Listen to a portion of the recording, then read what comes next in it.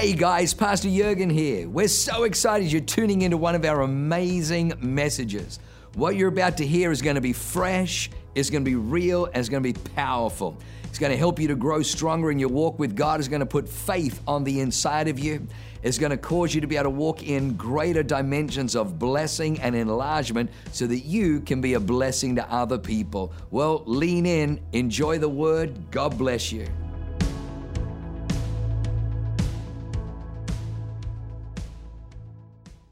We're gonna do a tag team session this morning, and the title of this message is "Ears That Hear and Eyes That See." I like it. Ears that hear, eyes that see, and the scripture is out of Proverbs chapter 20, verse 12. Did you want to read it, my beautiful? Yes, I do. Okay, the hearing ear and the seeing eye, the Lord has made them both. The hearing ear and the seeing eye, the Lord has made them both. So, one of the things is there's a lot of people that have eyes but don't see, or ears that don't hear. And that's because left unto ourselves, without that awakening that happens when the Holy Ghost comes upon you. Death is in the world, but life is in the Word. Life is in Christ. Life is in the gospel. Life is in the kingdom. So that means that there are people in the world, they have sight, but they don't see. They have ears, they have hearing, but they don't listen. Or they have listening and they don't hear. And so Leanne and I wanted to kind of do a tag team this morning, because you will be aware that there has been some lessons that we can learn from some of the great moves of God, great churches, great conferences, these incredible world-shaping kingdom ministries that right now really kind of going through an upheaval and a sifting, and we would be foolish just to throw stones. In fact, Leanne and I have chosen we're not going to throw stones. We're going to instead build altars. We're going to instead love people, love them, pray for them, of God. Pray for them. But at the same time, we feel like there's instruction to be learned 100%. And so I think we would be foolish not to learn from the mistakes of others. In fact, somebody else's mistake is our greatest lesson if we let it become that. And I love a scripture. I'll read it now. In Proverbs 24, starting at verse 30, it says, "I walked by the field of a lazy person, the vineyard of one with no common sense. I saw that it was overgrown with nettles, it was covered with weeds, and its walls were broken down. Then as I looked and thought about it, I learned this lesson." So right here, Proverbs is telling us, Solomon is writing, there is a lesson to be learned from someone who has allowed their boundaries, and in this case, I would say the field of their heart or their culture, to become overrun with weeds. They haven't pulled the weeds. So how beautiful that we get to learn with hindsight in foresight. Like how awesome that we can be grateful for the lesson we can learn from the mistakes, not just the victories, but the mistakes of those who have gone before us, and go, okay, what a beautiful moment for us, an awakened church, to have a moment of self-reflection. What weeds do we need to pull in our culture, and I would say even more importantly, our lives, because we all make up the culture, that if we don't pull them, we could become a statistic. We don't want our church to be one generational. We don't want it to be, well, in our time, Jurgen and Leanne, and then they died and went to be with their fathers. And then the people of Awaken did evil in the sight of the Lord and worshiped the Baals. Like, no, we don't want that. We do not want that. So how can we learn? And I met with the campus pastors last week just to talk about what little things, what weeds in our garden today could become the very thing that take us down in the future if we don't uproot them. And it's important that we have those moments of self-reflection. What does the Bible say here in this proverb? it says a little sleep, a little slumber, a little folding of the hands to rest. In other words, it doesn't have to be a big sleep, going out into hibernation coma. A little thing can cause big consequences if we don't deal with it. So what is God now highlighting to us as a church and as individuals that we need to uproot from our lives so we don't become another headline? So we don't become another, this was them in their heyday and then great was their fall. And it just happens too much. So it tells me that we are not learning as humans, as Christians, from the mistakes of the people before, and history keeps repeating itself. Well, let's be smarter than the average bear, and let's do something about that, right? So that's really the synopsis of where this message is coming from. Perfect. Yeah. Perfect. So tag team? You're in. All right, I'm in. All right, well, as I kind of looked and observed and had that privilege of kind of being an onlooker, I would say that the hyper grace gospel was probably the era or the beginning of the demise. So we would have seen over the last 10, maybe, 20 years is the grace gospel. And the grace gospel is that you've been saved by grace. You don't have to do anything to be saved, and Jesus loves you just as you are, and you can be messed up, jacked up, fed up, all the ups. And but Jesus just loves you. He died for you, and while all of that is true, He loves you just the way you are. But once you're saved, if you're still living like you were the week before, a month later, a year later, years later, something is broken. Yeah. Because where's the transformation? Where's the renewal? Where's the regeneration? So in those circles, I began to hear things that troubled me. One of those was that you don't need to repent. Repentance is, Christ is all you need. Christ is the fulfillment. You don't need to repent. Can I just say to you that we recognize here that repentance is a gift. Repentance is a gift from God. The Holy Spirit convicts us of sin, of error, of unrighteousness, of straying, of drifting outside of God's best for us. And then repentance is the getting back on track. In fact, I would even say this, that the level of freedom and the level of deliverance in your life is directly correlated to the level of repentance. Wow. In other words, you cannot be delivered from something you are unrepentant of.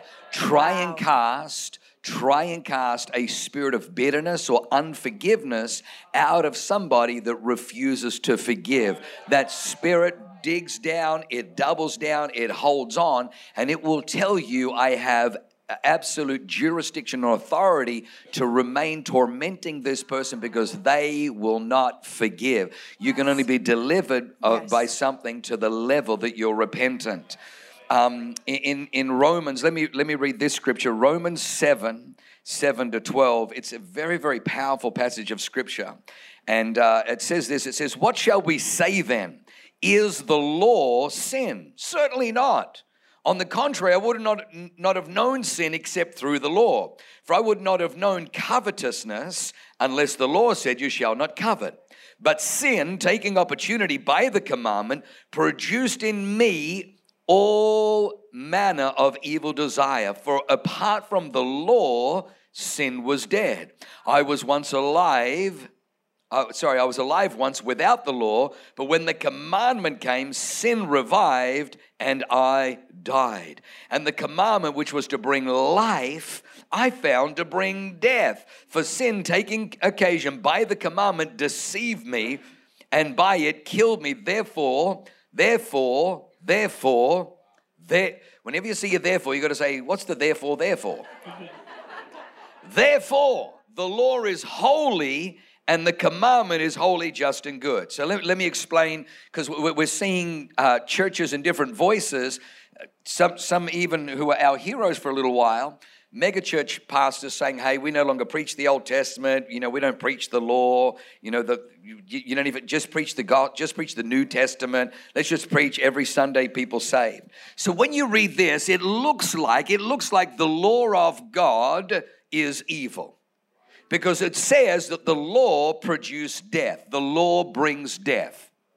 The law brings death. But Paul writes, he says, no, the law, the commandment is actually holy. Well, and if it's holy, why does it bring death? It's not because the law is evil, it's because we are. The law is holy and it carries God's judgment. And because we are sinful, when the law was applied to sinful man, it had to bring judgment, which brought death. However, and this is where the good news is.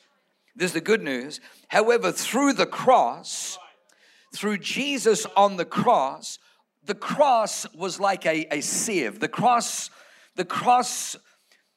extracted the death out of the law, so that when I read the Bible, when I read the Old Testament, when I read the commandments of God, they're no longer commandments of death, because death was extracted through Christ on the cross, so that now every single law that you read in the Bible becomes a life-giving principle. Yeah. When I read the Old Testament, I am telling you that when you apply those principles, when you apply them to your life, they will produce life. They will produce blessing. They will produce strength into your life. So the law outside of Christ, absolutely, it will condemn you, because nobody can keep the law. But once you're in Christ, the death is because Jesus died on the cross. So he's removed the death component, the judgment component of the law, so that all that is left in the law of God is life.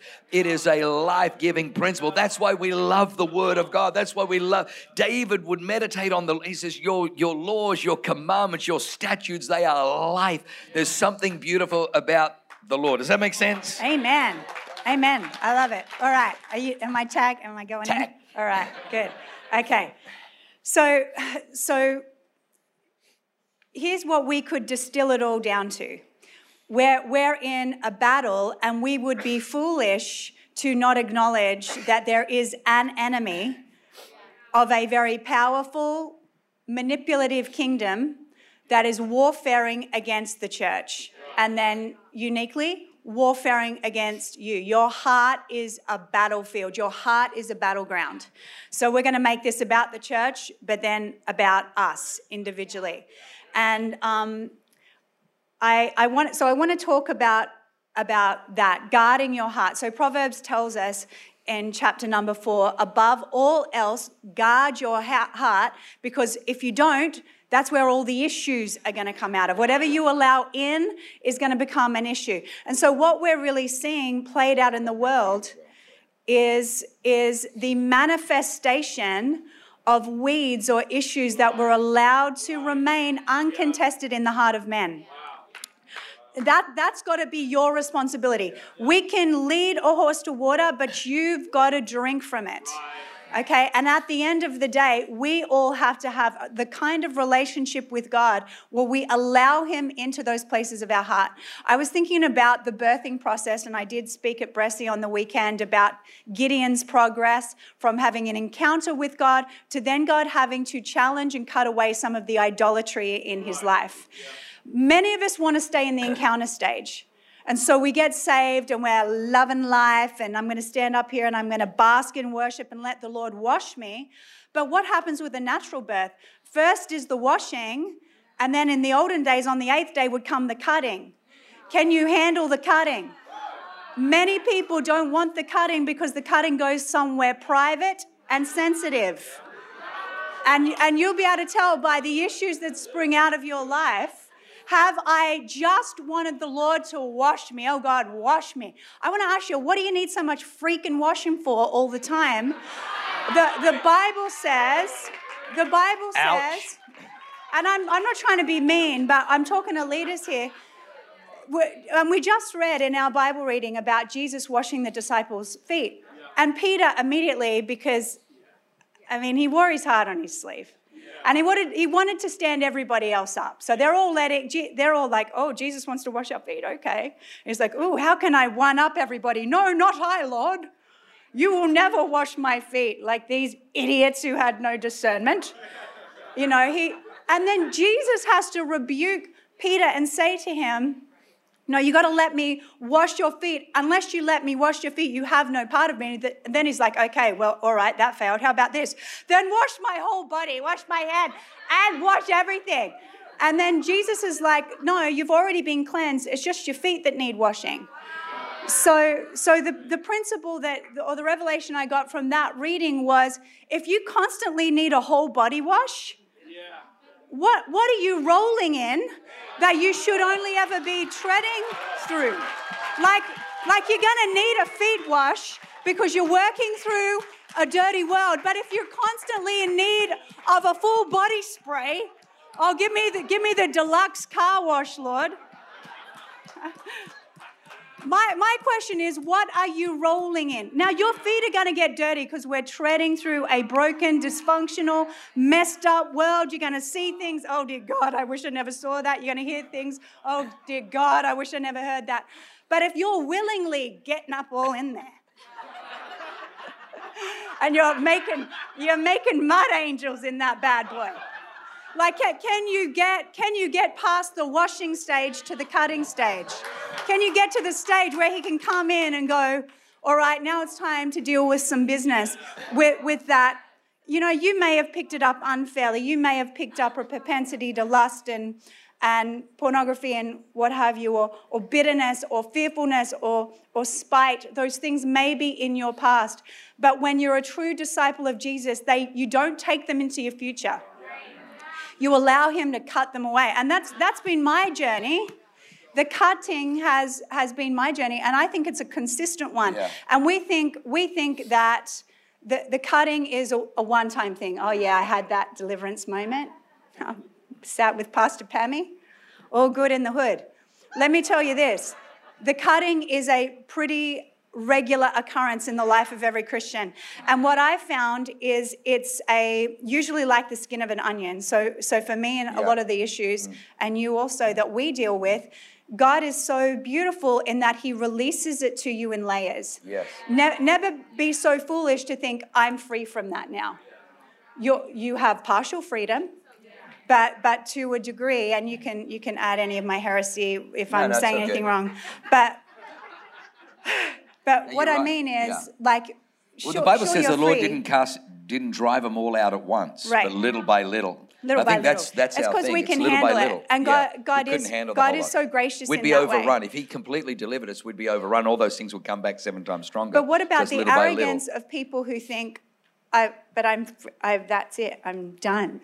Yeah. Like, and they never come to the Lord again and ask him what needs to be cut. Yeah. What needs to be cut? What was the beautiful tweetable quote that I saw? God's kindness is with a scalpel or something. Oh, yeah. What was that quote? Yeah. So in the Gideon message that I just preached, the first scene was God's kindness. Yeah. So God comes to Gideon, and Gideon immediately starts piping off about all his problems and complaining about how God abandoned him, and God was silent. Yeah. Whereas he could have said a whole lot of things. Yeah. Because the reason that their lives were in a mess was not because God had forsaken them, but because they'd forsaken God. Yeah. But God in his graciousness says nothing. Go in this might of yours, I will be with you.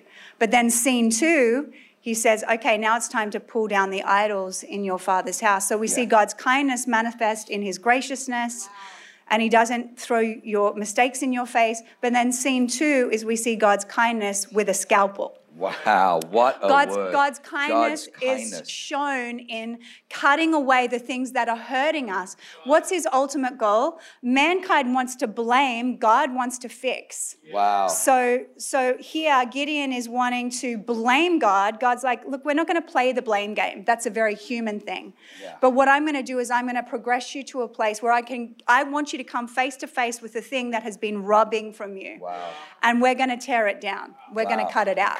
And I think that's the difference between what we're seeing. It's always the difference because the heart is the battlefield. what we're seeing played out in the newspapers of the world with the real shaking of a very, very prominent global church is that, you know, there are a lot of things that needed to be cut out, and it comes down to the individuals of that church body that were not, they were tolerated, they were pandered, they were overlooked, they were, you know, not dealt with in a way that they should have been dealt with. So the enemy was able to come in and really wreak some significant destruction. Yeah. Brilliant. Wow. Come on. How good was that? How good was that? I love that. God's kindness with a scalpel. That is so awesome. Another observation that I made, and this is kind of in the context of, you know, the Bible talks about bringing every thought into captivity to the obedience of Jesus Christ, which is so powerful. So God deals with our inner world, even to the realm of thoughts. I would have thought that, well, you know, I can, you know, my thoughts, they're just thoughts. They don't, but how many people know that thoughts determine your actions? Actions determine your habits. Habits form lifestyle, and lifestyle determines character, and character determines destiny. So it all goes back to thoughts. Thoughts, actions. Thoughts shape your actions. Your actions shape your habits. Your habits shape your lifestyle, and lifestyle becomes character, and character determines destiny. So one of the other observations that I would make is what I would call idolatry. So in James 4:4, James kind of brings a stinging rebuke, and this is New Testament. James 4:4, he says, adulterers and adulteresses, do you not know that friendship with the world is enmity with God? Whoever therefore wants to be a friend of the world makes himself an enemy of God. So let me just say this, that we are here to reach the world, but we are not of the world. For God so loved the world, but he didn't become like the world. If you have the same hashtags as the world, that's an issue. Hello. When everyone was going nuts posting the black square, that gave me immediate pause. I'm like, hang on, if the world is doing this and they are corrupt, they are wicked, they are rebellious before the Lord, I'm just going to double check before I wreck about posting. You know, right now everyone's got the Ukraine flag, and God bless, and we need to pray for the Ukraine, and we need to pray for Russia, we need to pray for that whole Eastern Bloc, we need to pray against war and all of that. But when I see the world going very quickly in that direction, it gives me enough pause, because I understand in the scripture that the spirit of this world is not the Spirit of God. It is not the Spirit of God. And so what we've seen is the church has, especially this particular movement, went right down the road of social justice. Social justice. When I look at the Salvation Army, they were once the Salvation Army. William and Catherine Booth, the Salvation Army. They turned pub songs into worship songs. They transformed the nations that they went into, that they saw people saved, healed, delivered, miracles, breakthrough, that they cleaned up the streets, the homelessness, the prostitution, the alcoholism, the abuse in the homes. They were a transformational arm. But then, second generation, they started getting into social justice. And today, the Salvation Army, you see them every Christmas sitting there ringing a bell with a pot for people to throw change into. The power gospel is gone, and they are now just a social justice arm to come and, hey, give the homeless from our corrupt policies. You take care of the homeless so we don't feel so bad. We're not going to repent of our sin. We're not going to repent of our wickedness, but you go and mop up the mess. The church was never meant to be the mop up the mess. The church is meant to be the change agent in the world. So social justice, we do justice. We don't need to do social justice. Social justice is the thing of this world. And it comes with self-righteousness. It does come with self-righteousness. Social justice never comes alone. It comes with judgment. and it comes with self-righteousness. And those are two fruits you're not going to find in Galatians 5:1. Yeah. And so that's, you judge every tree by its fruit. Yeah. So let me just say this. Do not seek the approval of the world. If I looked again as you know, eyes that see, ears that hear, I noticed that these movements had begun to kind of almost make their affirmation and their validation the fact that they've got A-list celebrities go to this church, that they you know, that they're, and so they reached out and they began to court the media. We resist and reject media on pretty much every level, because Jesus says those who live by the sword will die by the sword. If a man will elevate you, a man will also bring you down. I don't need a man to elevate me. I don't need the news to come and, oh my gosh, we're the best kept secret in San Diego. If only NBC News would come down here. If only Fox 5 would come down here and let people know what's happening in here. Because if you allow a man to elevate you, that same spirit, that same man can destroy you. I don't need men. I just need God. Jesus, that's why he constantly said, don't tell anybody, don't tell anybody. But the more they did, the more the crowds follow Jesus because of the power, because of the miracles, because of the transformation. We don't need, and let me just say this, the third temptation of Jesus was the devil took him to a high mountain, showed him all the kingdoms and their glory and their splendor. And he says, all these are mine. I can give them to whoever I want. If you will just bow down, these will be yours. In other words, Satan uses the things of this world as leverage. He uses it as bribery, as manipulative tools to get you to bow to the spirit of this world. Satan is the spirit of this world, and Jesus says, away with you, Satan. You're a stumbling block to me. It is written, worship the Lord your God, and him only shall you serve. You can keep for now, but I'm going to wrestle it from you. I am bowing down and giving you homage. I'm going to wrestle the kingdoms of this world. I'm going to raise up a church that's going to bust your bottom everywhere right around the earth, and we're going to take city after city, territory after territory, region after region. We're going to bust your chops. I don't need to bow. Somebody say amen. So just be very, very careful. Fame is a thing of this world. And I watched these guys to their demise court fame and, thinking, if Hollywood accepts us. Can I just tell you, Hollywood is a den of iniquity. We want to protect our Christian Waples. We want to protect our amazing actors and singers from the perversion and the vileness. Exploitation. Yes. Yeah. I just wanted to say that. No, please go. No, I'm just one word. I got one more, but I know you got one more too. You know what? I don't think I have one more. I can. Well, then you jump in with me on this one. Right, so. Yeah. Here's another thought that I saw, that I observed, is the empowering of gift above character. Yeah, totally. The empowering of gift above character. There was, I think for the last several years, some of the people that had these powerful gifts that were on Oprah Winfrey, that, My gosh, she's the kiss of death. Go on Oprah. Yeah.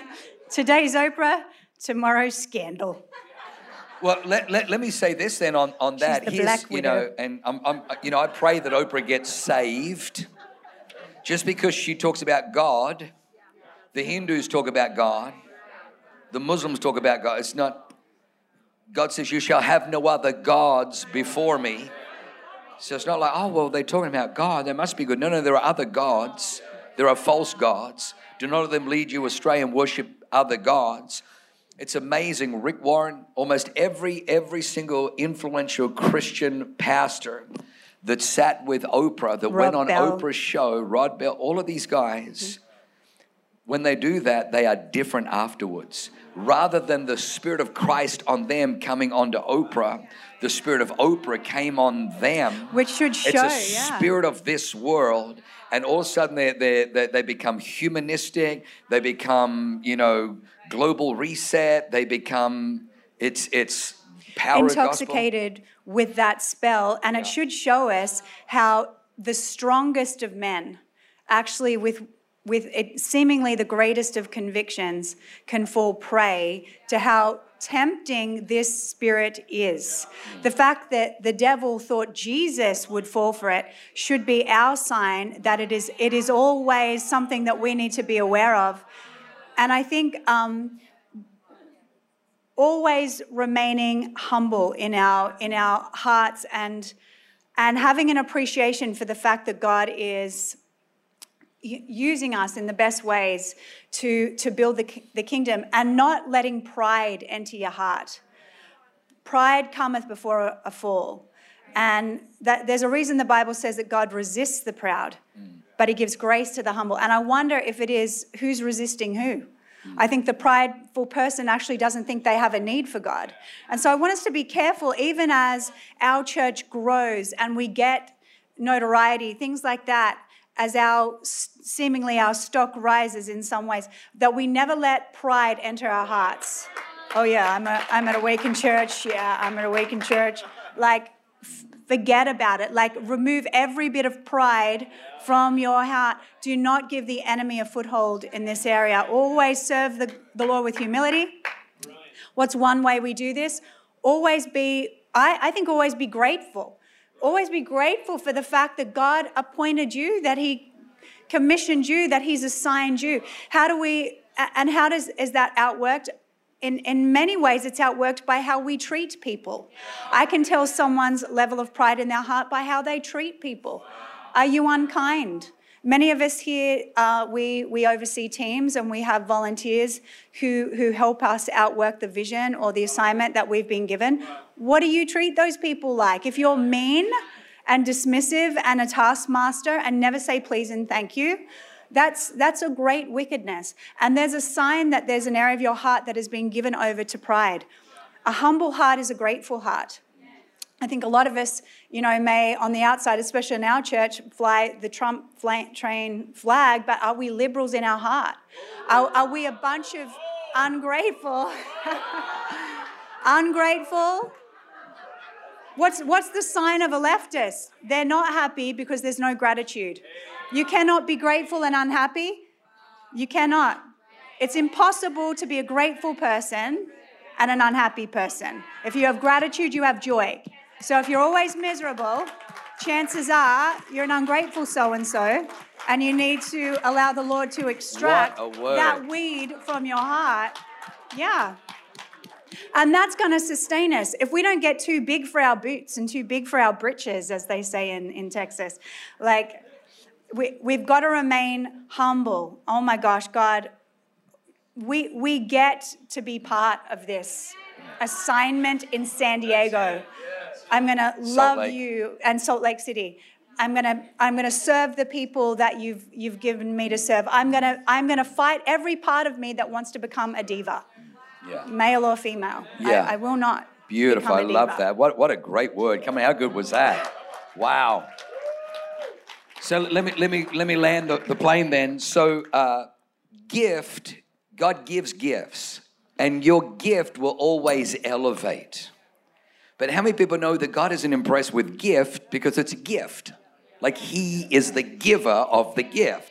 So we're like, God, you must be so impressed. He's like, no. Actually, that's what it's meant to do. Yeah, but look what I'm doing with it. Yeah, that's what it's meant to. Yeah, but look where it's put me. I know that because that's where that gift will take you. The question isn't what platforms will your gift take you to. The question of God, the observation of God is, will you dig down and develop the character that keeps you on the platforms that your gift will take you. Gifts are imparted, but character is developed. Gifts are imparted, but character is developed. The work of character never goes away. If you think that you no longer need to work on character, the devil has deceived you. You're believing a lie. Till Jesus splits the sky, we are continually working on character. And if you say, well, what does that mean? I would say it's the identification and then the eradication of dysfunctions. Every single one of us have dysfunctions. One of the saddest stories is King Saul in the Bible is given an assignment by God to kill the Amalekites, and he refuses to do it.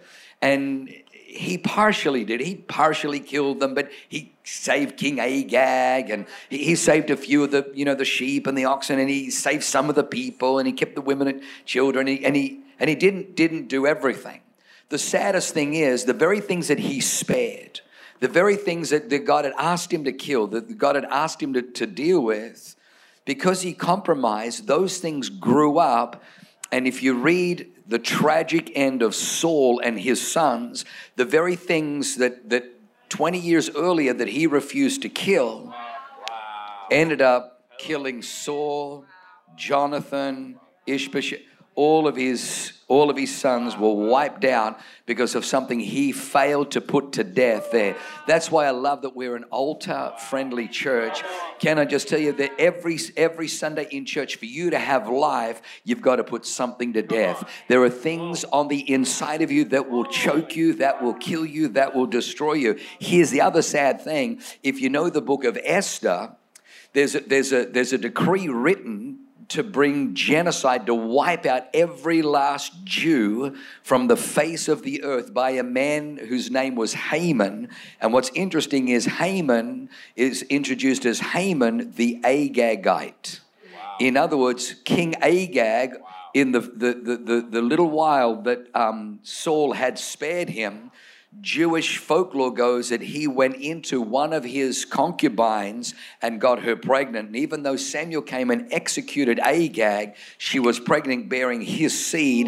And that one grew up and gave birth to a Haman who had this, didn't know why, but in his DNA had this rage against the Jews. And Esther and Mordecai were this close to being wiped out because of something that Saul refused to do that God told him to do. So in this house, we understand you need deliverance. You need to deal with dysfunctions. In this house, we have transparency. We have altar calls. And just because you're a leader, just because, well, I've got a title as a pastor now, doesn't mean that you're exempt. In fact, if anything, the pressure is even greater on us as pastors and leaders. The Bible says, don't anyone just put your hand up and say, I want to be a teacher. There's double the judgment on you for being a teacher. Somebody say amen. Wow. What an amazing word. I hope you enjoyed that as much as I did. Hey, listen, for more information about our church, go to www.awakenchurch.com or subscribe to our YouTube channel if you haven't already, and download our app. It is amazing. It is chock full of incredible messages, information about upcoming events, and you can even support our ministry if you feel so inclined. We loved having you with us today. We look forward to seeing you again. God bless you. Live a life that is transformative. Bye for now.